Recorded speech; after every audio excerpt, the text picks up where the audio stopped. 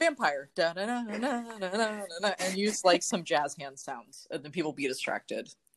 Greetings and welcome to Carpe Noctem, the podcast where we discuss all things vampire. This episode will be a discussion about the Vampire Chronicles themselves, the vampire world that mixes in with our own, created by Anne Rice in the 70s. With me is my special guest, Haku.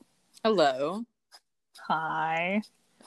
And I think first we're going to get started with a general recap on the 13 books, the 2 movies, and the 1 musical that came out of the mind of Anne Rice and her vast world that she created. Yes. Fun fact, she was named Howard. She was named Howard? By her mother, because her mother thought that in life she would succeed more if she had a male name. Wow, that's a very old-timey thinking. Yes. But anyways, Anne Rice. But luckily, she didn't need the male name to be successful. So certainly thank God did for not. that. And for today, Anne Rice. Yes. So we've moved past the need of female authors to have a male name to get anything published. It's good. It's good to know. 70s, we're on it. All right. So the first, 13 books is Interview with the Vampire. Yes.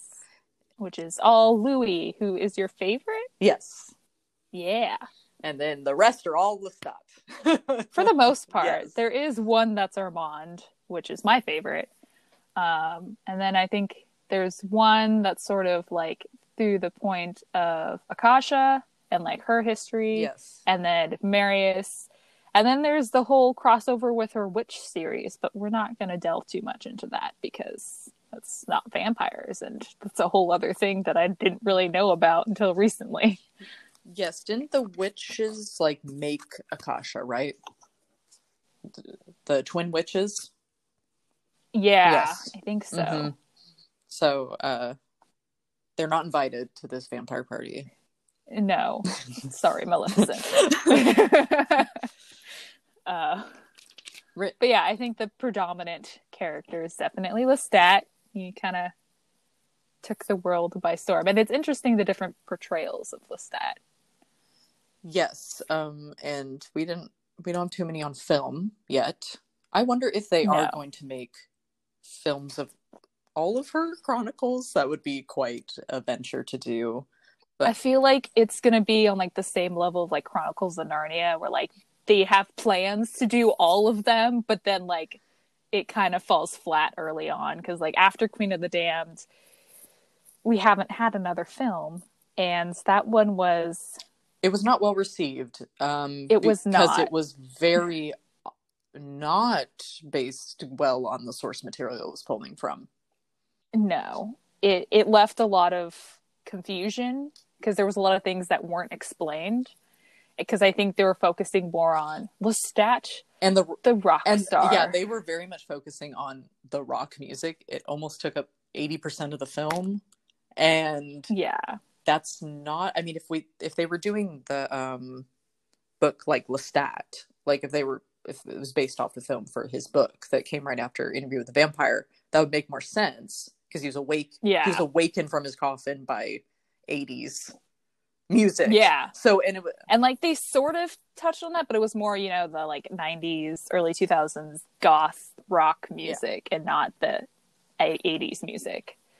Yeah, and Queen of the Damned is more on Akasha, and they didn't focus enough on her. They really didn't explain her well at all. So it's just kind of like, here's this random vampire Egyptian queen. BTW wants to kill almost everyone. And sort of succeeds, sort of. And then, you know, they put a stop to her. But like there was a lot of things that they didn't touch on, like the twins. I think it was just morphed down into Jesse. Also, they got Lestat's maker wrong. Oh. It's not supposed to be Marius, it's supposed to be Magnus, but you know. It's so hard to change a name sometimes. Right. Well, I think they wanted to like have more emphasis on Marius because he does have a more important role throughout the books than Magnus did, because Magnus like creates Lestat and then kills himself because he was crazy.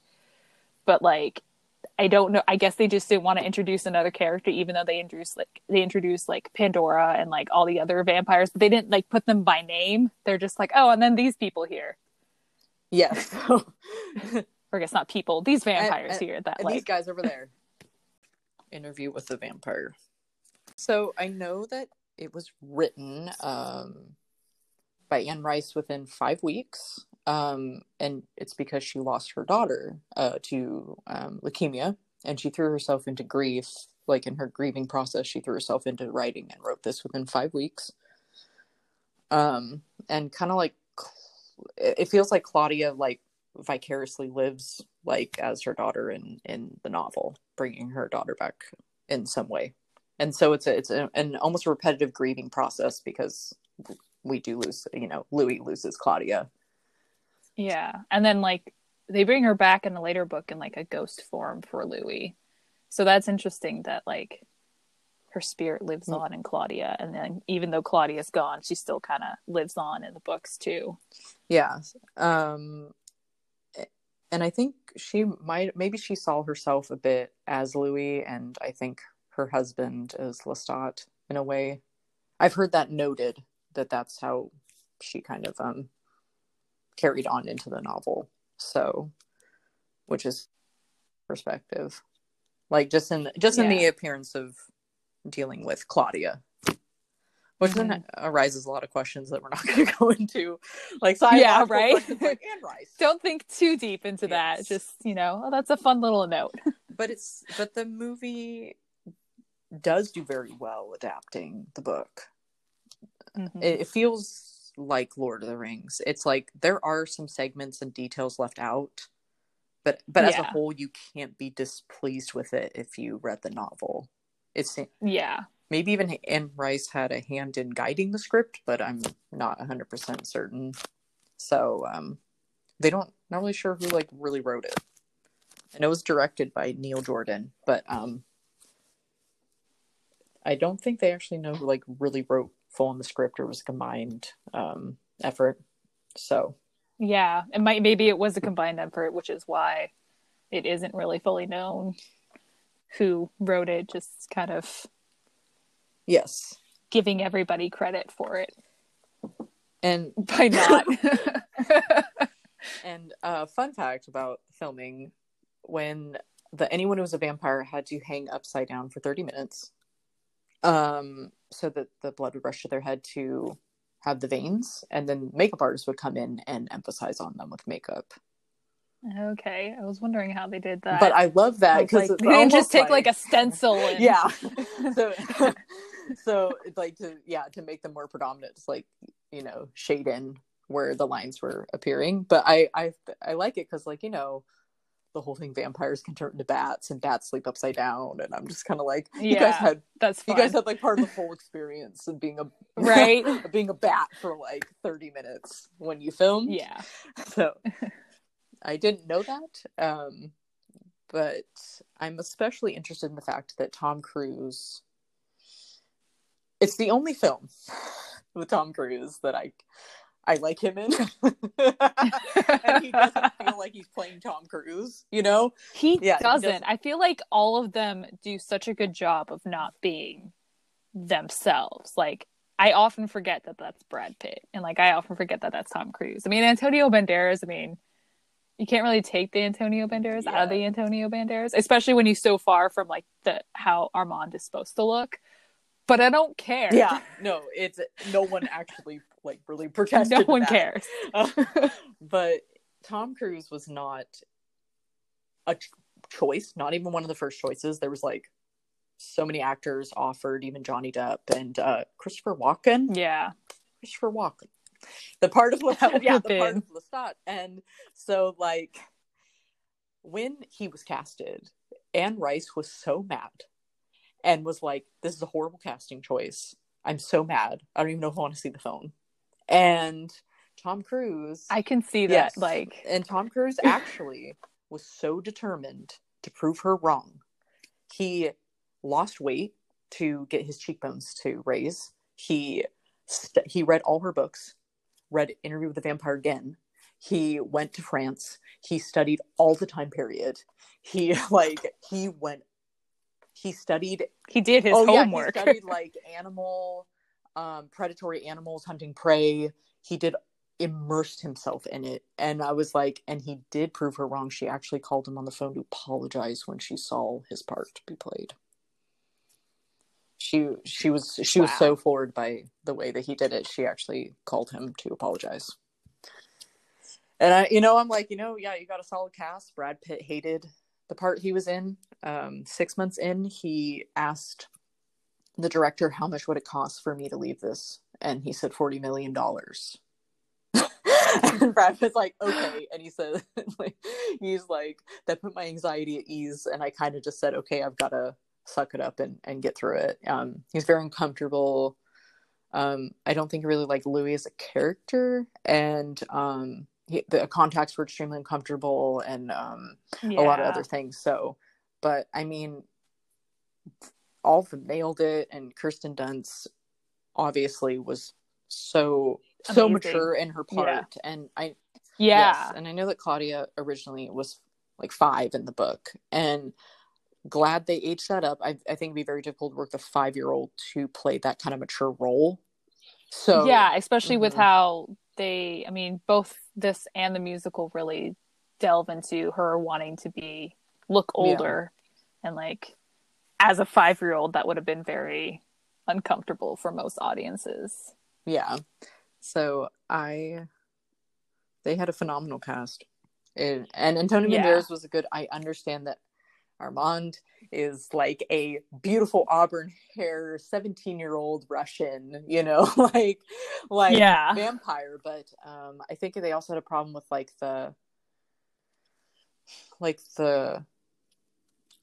homosexuality feelings, or kind of like, and they didn't want to play someone who's like 17-year-old and then like do the wrong implication that like homosexuality equals pedophilia, because it's wrong. It's wrong, and they were trying to be really careful about that. But you can also tell that since it was made in the 90s, they obviously downplayed the romantic feelings between Lestat and Louis.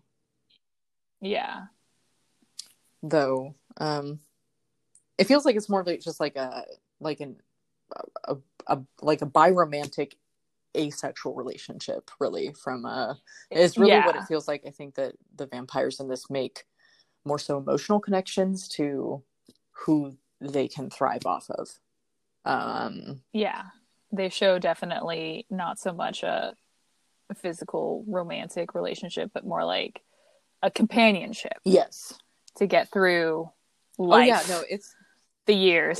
It's I love it because it's a perspective of vampires coping with being vampires in their own way. And there's like all the broad spectrums brought to you between all the characters that are presented. So they all like, this is how like Lestat copes with it, and he's gaslighting to keep Louis near, and and like all this other stuff. And then like Louis tries to like have some feeling and connection to humanity, even though like it's gone.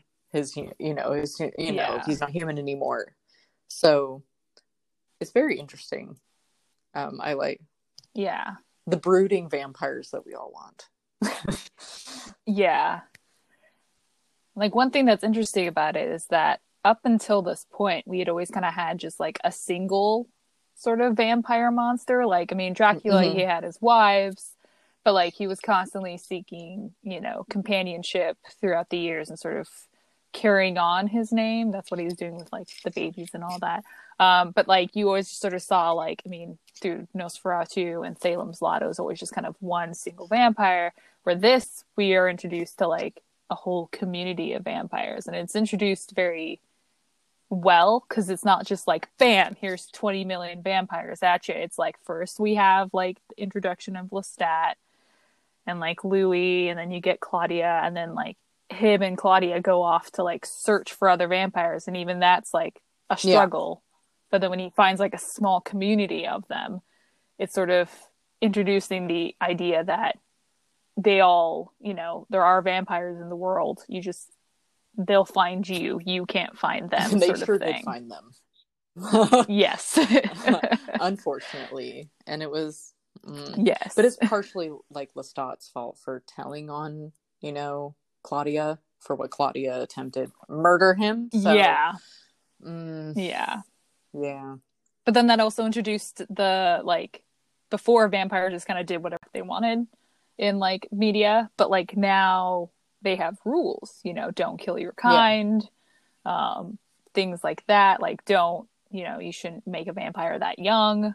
Yeah, she definitely created a huge portion of lore that gets used commonly now, which and I did like the concept of you can't drink dead blood. I really like that too. Poison, because it's not alive and fresh. It's almost like, you know, it's like us eating rotten meat. We just can't do it, you know.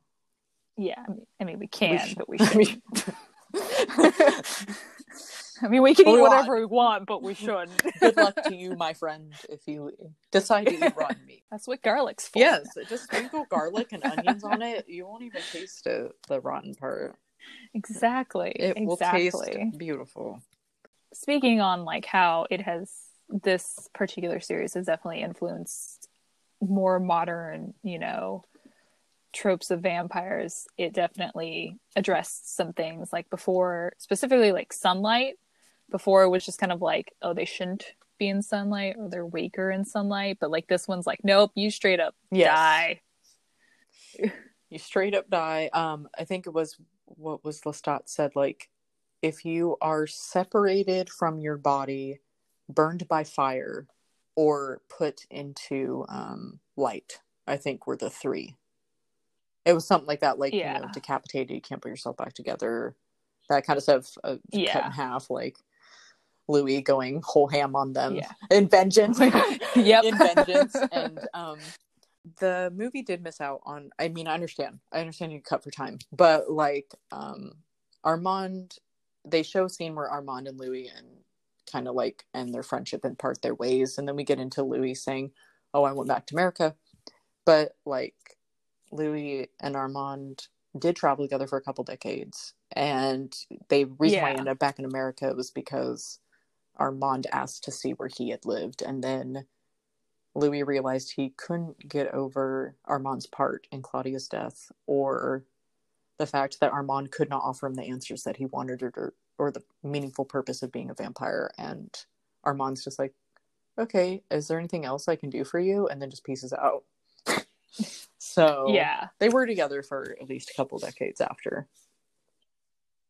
Yeah. Well, one thing that, like, that movie doesn't touch on, because it doesn't really mention much because, like, all these different books are on different point of views of the different vampires and how they viewed their story. So you're just kind of getting a whole bunch of different stories, and it's kind of like up to the reader to decide, like, okay, well, what really happened? How really are these characters? So, like, Armand is definitely more conniving, I guess. He's definitely, you know, has ulterior motives, and, like, you really get that in the musical, hands down. You don't get that in Queen of the Damned, because he only has, like, 2 lines in there.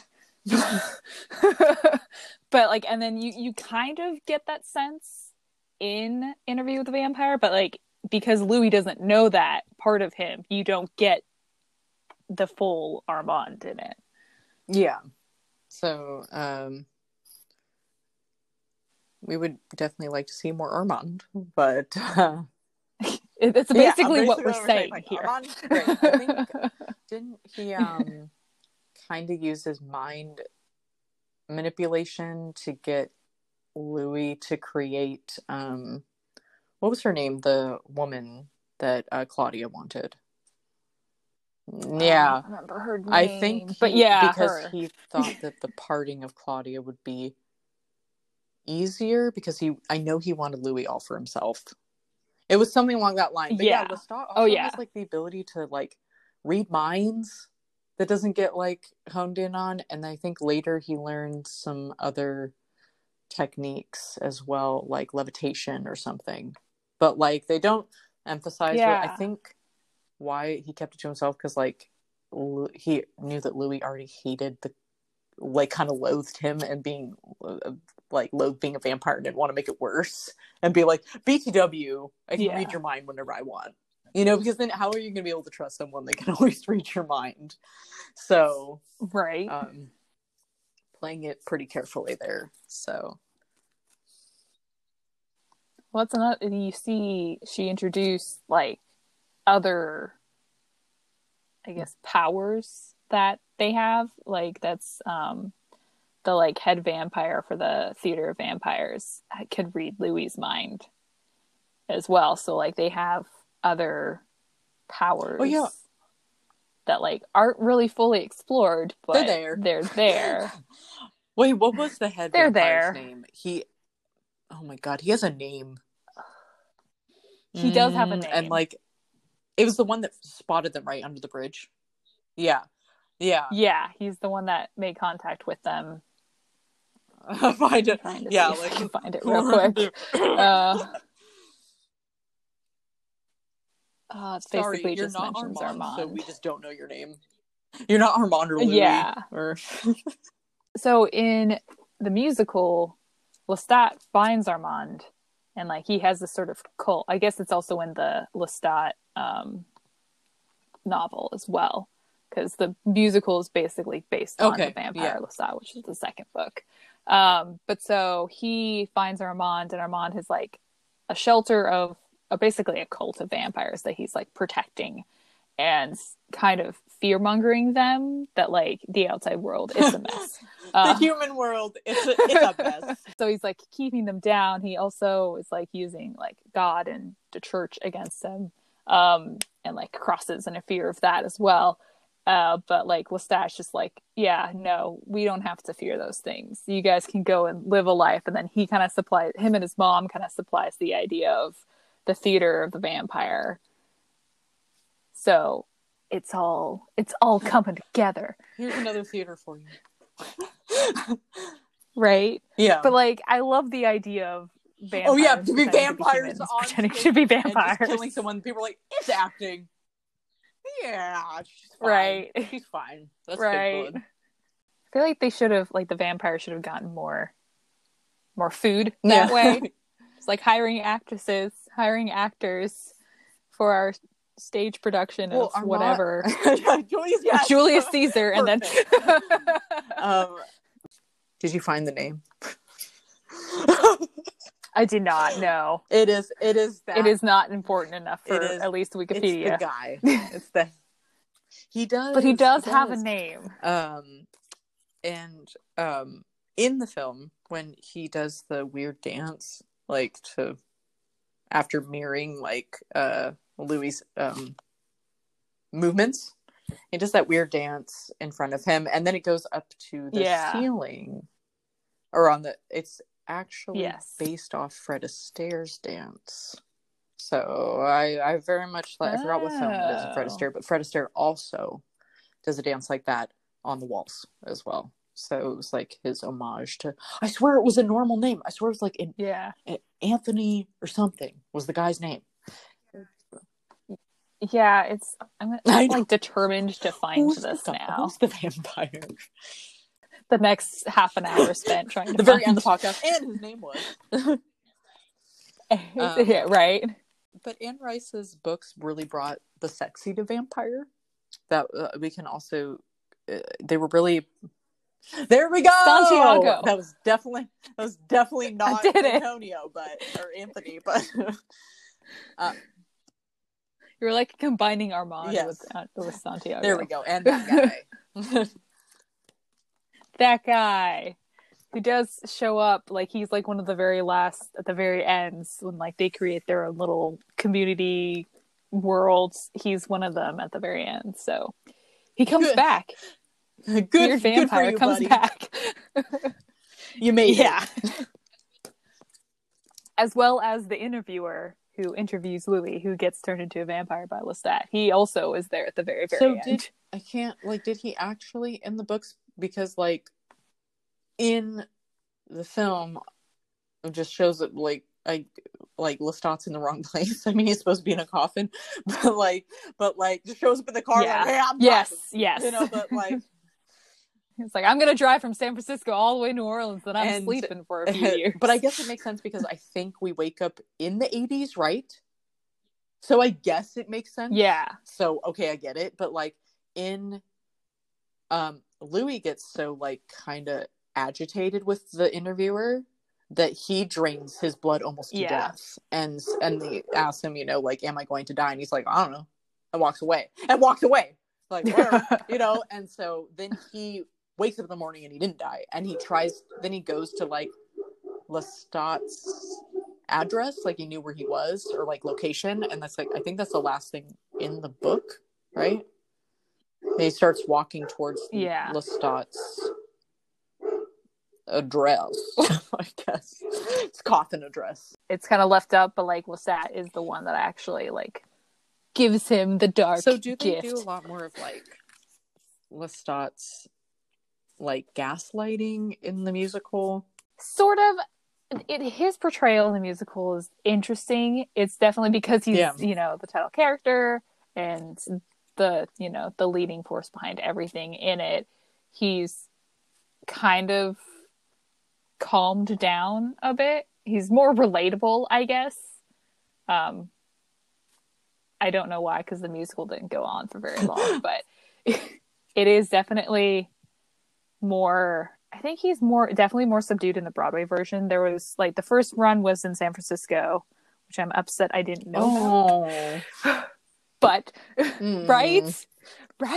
But so he's definitely kind of, you know, gaslighty in the San Francisco production, but not as much as in the film of Interview with the Vampire. And then he's definitely calms down a bit more for the Broadway production, which is weird how different those two productions ended up being. Yeah, because like, I mean, he's angry, like sadistic and gaslighting. Yeah. And he's tormented in his own way. I think it's because like his father is still alive, BTW. Like they don't really make note of that. But yeah, well, because the focus kind of shifts from his father. His dad was abusive, so I understand. Father, you know, and then his and your maker like and more focus on. I'm not gonna teach you anything. Bye. I'm just gonna I'm gonna go die now. Off myself. Yeah. I'm gonna go off myself. Yeah. Being, like, you know, angry, tormented, and he almost like repeats the same thing because he, except for killing himself. Yeah. You know, but like he gives it to Louis with no valid information or any kind of, you know, anything to give him for being a vampire. Any reason, just devoid of information and even devoid of giving him really a romantic or emotional connection because of the way that he is. So, you know, it's like... Yeah. And you got nothing, Louis. He kind of does that for like a lot of people that he turns. He's just kind of like, I turned you, go off. Like, even his mom. I mean, he has the emotional connection with his mom, but like, once his mom becomes a vampire, she was like, I'm not going to be known as like your mom. I'm now going to be Gabrielle. And that's what he calls her from then on. He doesn't call her, hey, mom. So like, and then they kind of go their separate ways because she, you know, has been held back by her husband all this time because she was also abused by him. So she was like, I'm going to go off and see the world and do all these things that I hadn't been able to do before. So like, she pieces out and he's just like, cool. You left me. Yeah. That wasn't the point of me turning you. So he's you know, been abandoned a lot. And Louis did the same thing to abandon him. I'm so sick of him. He saw in Lestat everything he loathed of being a vampire. So, but Louis also had a superiority complex, which they never emphasized on in the movie. They made him that somber, brooding, tormented focus. But yeah, he's like basically almost not long after transcends into I'm a better vampire than my own creator complex. Like and you know, I think it stems from just like he was a landowner. He owned the plantation and he had money and he had wealth and superiority complex came from that, and Lestat was a commoner. So I think that's where it definitely used to stem from. It just transitions part of your personality. The film and the musical don't really touch on very well is like the sort of historical and political influence. Like you see time pass through like different characters through their different novels, which is, you know, great because it really emphasizes how vampires live. And like you, like in the movie, you get how time passes based on if you know historical costuming. Like I do, then you can tell which time period it is. I think the only time that they actually like they say like 30 years passed after they made Claudia and like things like that, but you really are based on costumes, and you don't really get it much through like how they interact with other people. Like obviously historically there's different stations, there's different, you know, levels in life. You know, you got poor, middle class, upper class, you know, owners of plantations and large estates and things like that, that like, yeah, they're kind of a human trope, but like it also is something that isn't explored as much with the vampires. Oh, of course not, because like what is or emphasized as much at that point? They just it all melts together because they're not going to die unless, you know, very rare unfortunate circumstances.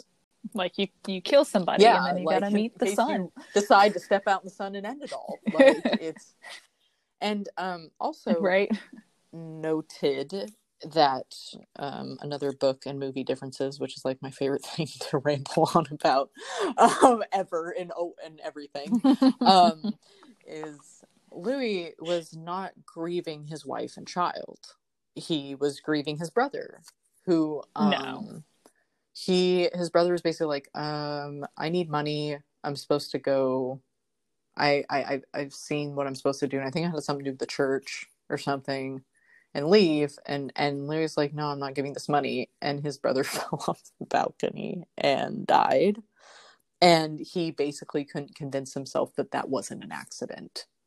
He thought that his brother had like killed himself because he wouldn't give him money.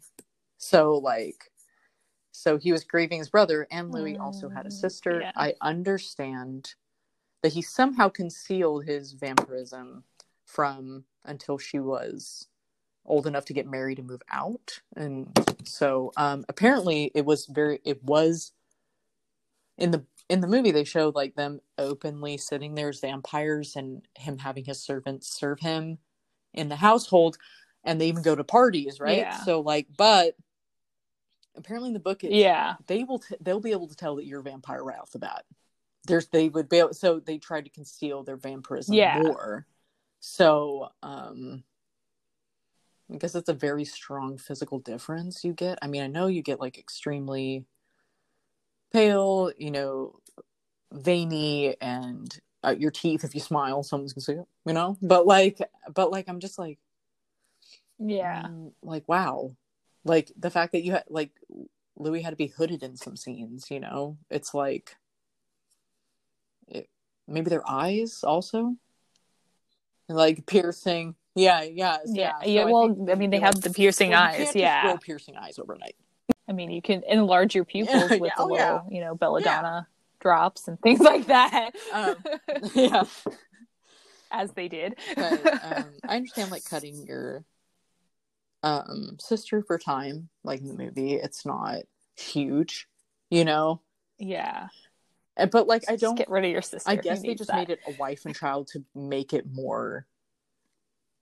Not even like more. I guess relatable, they find that more tragic, more... so it makes sense that Louis going around looking for someone to end his life.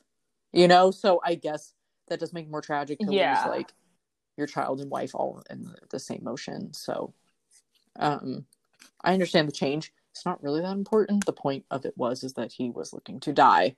Yeah, and he was looking to die. He lost somebody close. Yeah. And then Lestat's like, hey, you wanna... I've got a cure for that. You could die, but how about you live forever in torment? Or you could live forever. Yeah. Yeah. Yeah. Like a millennial's worst nightmare. Yeah. Where's our, like, I think all millennials at this point, vampire came up to them and be like, hey, could kill you. Yes. No, or, no. We want the first one. Like, yes. I don't need to hear option B. They didn't, like, really talk about, obviously they're not going to show Claudia and Louis traveling the world. That would take up too much time. Arthur did it through and art pictures. I mean, they missed out the thing with, like, Belladonna, or no, Babette, right? Babette. Yeah, Babette and Belladonna. Yeah. Belladonna. Yeah. With, like, sorry, Babette, I put that in your head. Important. But yeah, Louis became, though, I don't know, the statement's very strange, but became less racist when he was a vampire because he saw all humans as equal, because he was looking at it from a outside perspective of no longer being human. But it doesn't mean he didn't kill his slaves along with other people that lived in the town to feed. So he started looking at all of them as equal in the sense that they're all food. So I mean, it's like, so you're all equally my food. What, ended up still treating them less than. You know, it's just, you go from less than to another less than. Yeah. It was not, there's no good change here. But it's interesting that they didn't take out, like, or they didn't show some of, like, really, like, Louis' flaws in the film.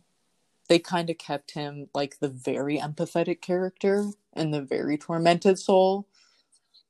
I mean, it's so I mean, him telling his story, so he wouldn't, show his flaws, I feel like, because it's Louis. He's still, maybe that's the superiority part of him, is that he's not showing his flaws. I was innocent.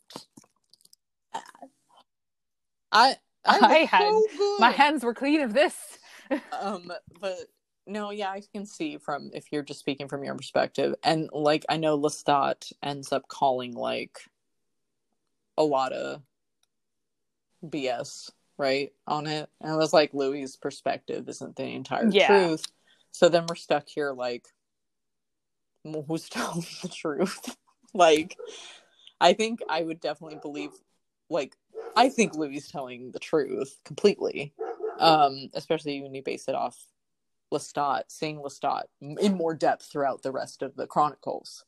You're like, I could see that. Yeah. But it is, we see, it's interesting that we see, like, Louis' flaws in the book, but he doesn't, like, emphasize on it. But then it kind of is there because it's his interview. So, like, he is the narrator and perspective. So maybe he didn't see him as flaws at the time at all. Like, and he could, that could be his internal superiority complex, that, like, these aren't flaws, or because I was in this time period, that's not a flaw. And I'm like, what? To us now, it very much is. Yes, but he kind of separates himself from. Could you imagine playing sort of your human side? Like, that was my human side. I'm better now. It's like when people have, like, those, like, alternative personalities when they're drunk. That was my drunk personality. It's all their fault. It's like, you gotta take responsibility for all of you. You just had the courage to speak your inner truth. You are gonna hold yourself responsible for everything that came out of your mouth. Everything you did. But tell me about Armand. Well, so one thing that's interesting, so I mentioned how he has, like, that sort of cult, the devil worshipping, and, like, the one reason why the sort of classic vampire motif of being afraid of crosses is something that he sort of holds against them, and that they also believe. But Lestat comes in and is like, look, I'm literally holding a cross and it is not doing anything to me. And so kind of just, showing how, like, vampires have nothing to do with, God and the devil and any of that, because they have like Akasha, who's an Egyptian, goddess, and like how they all started in something completely separate. But then there is a book that's like Memnoch the Devil, and Lestat specifically has to contemplate the devil and God. So it's kind of bringing back into the like vampires and their association with the devil, which is interesting. When like earlier on he was like, "Oh, we don't have anything to do with this. We don't need to involve ourselves in this." And then later we have nothing to do because we have everything to do. I feel bad for Armand as well. I think that also had nothing to really offer. Really old vampire, right? Like Armand. I mean, because like in the film, he claims that he's like the oldest living vampire when he's not, because Marius is older, who's his maker. Just all these vampires, just lonely, man. Like I mean, I can understand why Armand stuck like hoarded kind of his kind, because like you're lonely and now you need this new like this people to relate to that need to be on your level as in a vampire. So I can completely understand why he hoarded them together and felt less alone. Also was kind of their leader, so he kind of, and that's how kind of part of his like manipulating people is that he put himself in a position of power. He's like, I'm the oldest vampire, follow me if you want to live, like that sort of thing. And then like Lestat comes in and was like, oh, you guys don't need to live this way. And like, so you're almost kind of wondering, it's like, well, who was in the right here? Obviously Armand's doing some fear mongering to like kind of keep these vampires together, but then he like, when Lestat comes and like encourages them to go live out in the human world and create the theater, Armand goes with them and like helps with the theater sort of, as best, as Armand would. But so it's like he's changing, Lestat's like specifically changing things for them, but Armand still wants to keep these people under him, or not these people, these vampires, this like coven. Maybe has a little bit of maybe like a little bit of a power complex. Then I think he likes having the authority and the manipulation over them, and then Lestat likes to shake things up. Yeah, he's that guy. Like, I do what I want. Stir the pot. Yeah, he likes to stir the pot, mess with things, like trying to find some purpose in his immortal life out. And shaking things up, going his own way. Louis the tormented soul. Yeah, why me? Even though it's just like, why me? And he did. The last sunrise was that Louis described. And then in the movie they had him speak that I saw a sunrise again, when the film was invented. Did not happen in the book. But I understand that I guess to make a lighter note of something that, gloomy, right? The story is gloomy and tragic. Yeah.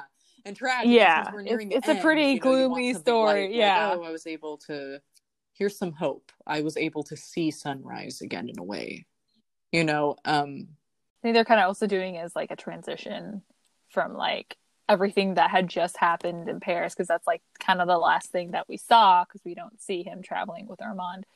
We see him like dealing with Claudia's death, him being alone, and then like him, just killing a bunch of his kind. And then, which, you're not supposed to do. There's a whole song about it in the musical. And then him being alone again. And so like they're kind of trying to find hope in his loneliness, when like for so long he'd been sad about his loss of companionship with his brother and or wife and child, and then like he had a companionship with Lestat, and then Claudia, and then Armand, and then he's alone again. And so like, he found hope within himself by seeing a sunrise in the cinema. And a gateway to almost in a way, the outside world again, the world of light again, but also like a gateway into human, you know, because like humans can see the sunrise and you know, the sunset, and like he cannot. Can vampires see the sunset? Is that dark enough for them? We're talking about. I mean, it depends on which kind of vampire you're going with, because Dracula was able to, but these vampires, obviously, we know what happens when they see the sun. I don't think so. And then there's some story, or just leave it at that. No, and then there's some stories where like they physically can't be awake when the sun's out, and would only like wake up when just the sun. There's different approaches to that, but I don't think they can see any sort of UV rays. Just their coffin, like, hey, it's dark now. You can get up. Yeah, do they have a coffin alarm? It wakes like, you up I want an alarm. Also, like, or just like their body just let them know it's dark enough to get up out of their coffin. Probably. I mean, if they're sleeping in a coffin, it should be dark because you're in a coffin. Like, the whole point of one is to like not let the outside in, to help preserve bodies. So but I'm sure like internal clock, like we all have internal clocks. I like how you mine's messed up right now. We have internalized clocks. None of us have like insomnia. I don't go to bed till like 7. No. Like, we should have one of these things that like kind of tell us, you've had enough sleep. Wake up! Wake the hell up! You got to sleep for 2 hours. Right? Yes. That is too much. Being generous with you. Yeah. You need to stop sleeping. You need to get up and like stress about something. Get up. Or, you know, inconsistent work schedules. We don't have those that make our sleep body clocks to not know what day it is or if I work. But I think back then they did. Right? I mean, you would usually up with the dawn, bed to the dark. I get it when it's like back then. Yeah. And, you know, Benjamin Franklin's little early to bed, early to rise thingy. But it's yeah. It's very different, and then it's different nowadays. I would like to see the Silicon Valley coffin, though. That, I want one. Really talks to you. It's like a smart coffin. Yes, I want one. It's got apps on the lid. You can just like. But that'd be cool. I would hang out in a coffin. Would I though? We'll see how claustrophobic I am. If you want to test how claustrophobic you are, sit in a coffin. But if it had apps on the inner door, like on the inner top. On Netflix inside a coffin. You just lay there watching Netflix. True. You I couldn't do that because I can't sew while you're laying in a coffin. So I would not partake. Also, the cats would be angry. Excuse me. Be like, I can't sleep on top of you. Maybe you could sit in the coffin and sew and have the top off. Also note that Google, get on this. In the beginning, like Lestat did tell Louis, you know, you do have to sleep in a coffin. And he actually slept with him for a time. Yeah. Yeah, and then roommates for a while, and then they were roommates. Basically, Lestat and Louis very close roommates. They were roommates. Like, joke. And then right. I guess moved out and got his own coffin. Yeah, I understand them not doing that. You gotta upgrade. Because that's gay. Yeah. Dude, I wonder what it seems like everything nowadays is being remade. And even if it's solid and good, people are just deciding, oh. Right? No, that means then they have to remake it if it's good. If it's bad, we just kind of forget about it, even if it is like a good story. I wonder if they did film. Soon, like if they would add in those details that now we're not so, society's not so about. Who knows? I mean, we might see it 20 years in the future, or maybe they'll pick up Lestat, the book about Lestat, or start continuing the rest of the Chronicles after Queen of the Damned. Lestat the Vampire, I think, is the second one, right? And then Queen of the Damned, and then we go on the list of 13. In the middle, it kind of incorporates the witches stuff. So I don't know if they would, also need to incorporate, make those ones. So who knows what we'll see in the future? But it would be cool to see all of them. Yeah. Or at least making it some of the big ones. Series as well would be smart. I guess if they're hour long, 3 episodes could cover one book. So you could do 3. And it will probably be better because then you can incorporate a whole lot more because it's a series, so you have more time. Don't have to worry so much about is somebody going to sit there for 3 hours and watch I know that film? Apparently just watching 3 episodes of something an hour long is less intimidating or overwhelming than a 3-hour film to most people. Is there anything you want to wrap up with Armand? So I will say that there are 3 Armands out there. Surprisingly, the Queen of the Damned is the only one that actually got his physical or his characteristics, because he's got ginger curly hair in that one, and he looks kind of cheruby, which is how he's described. But the one in the musical is actually why I found the musical, and that there was a Lestat musical, because I did not know. But he was an actor in another vampire thing, which will be discussed soon on this podcast. And I was like, I like this actor. What else has he been in? And then I saw that he was in Lestat the musical, and I was like, oh, that's a thing? And then I found it, and then I watched it, and then I watched the Broadway one, and here we are today. And then there is Antonio Banderas. Yeah, I like Armand. Yes, who I can't help but also always just think of Puss in Boots. But 100% aging him up. I get it. And you know what? Antonio Banderas was very hot in the 90s. And this really made his Hollywood career to play Armand. And, he's a living vampire anyways. Mm-hmm. I mean, that guy doesn't age, and just one of the most beautiful voices I've ever heard. And I'm like, you have to put this guy as a vampire at some point in his life. So I'm very glad that they went with him. Very much so. So, I mean, I'm glad that in other life forms, Armand is represented from description wise, which is good to hear in other forms. But Antonio was definitely a good choice. He's among the living vampires. And that's why I'm a little sad that Johnny Depp didn't. I wonder what Lestat would be like if Johnny Depp took the part. And this is back in the 90s before he was Captain Jack Sparrow for everything. Think more like Edward Scissorhands. Because Johnny Depp's kind of vampire doesn't age either. So maybe they made the pact there. Yeah. Maybe everyone who was considered for Lestat still made the pact.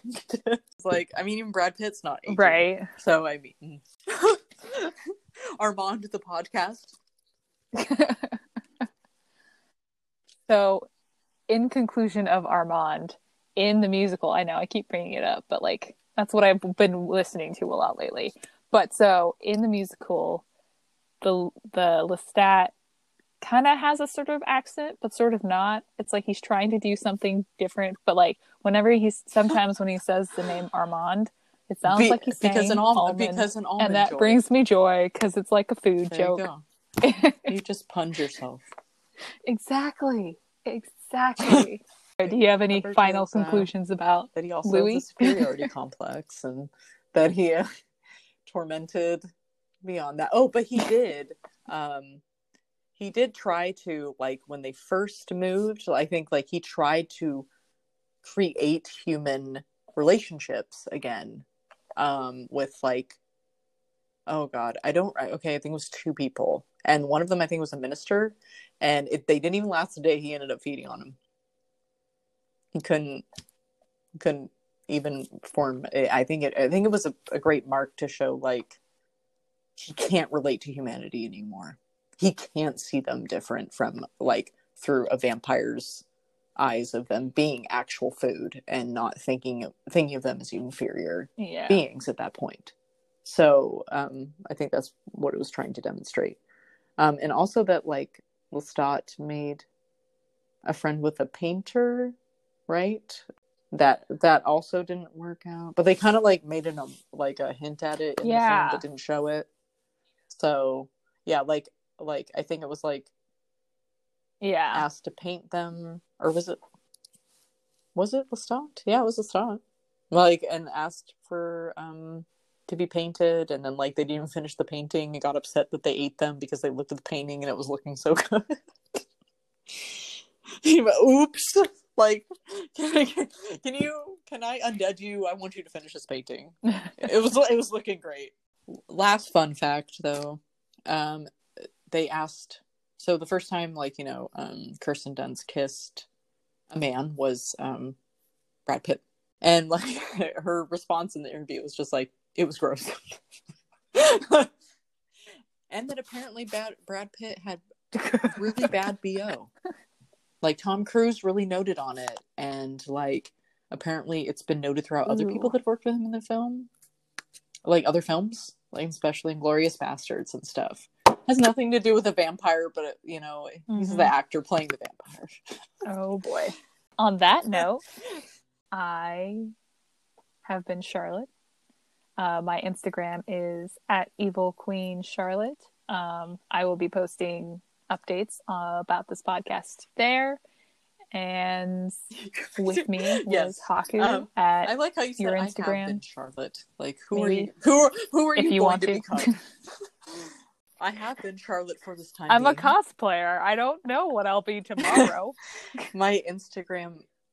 Exactly. I've been myself. At vanilla rose.prince. Happy Halloween, everyone. It's Halloween month, so it's Halloween every day now. All right. Thank you for having me on, Charlotte.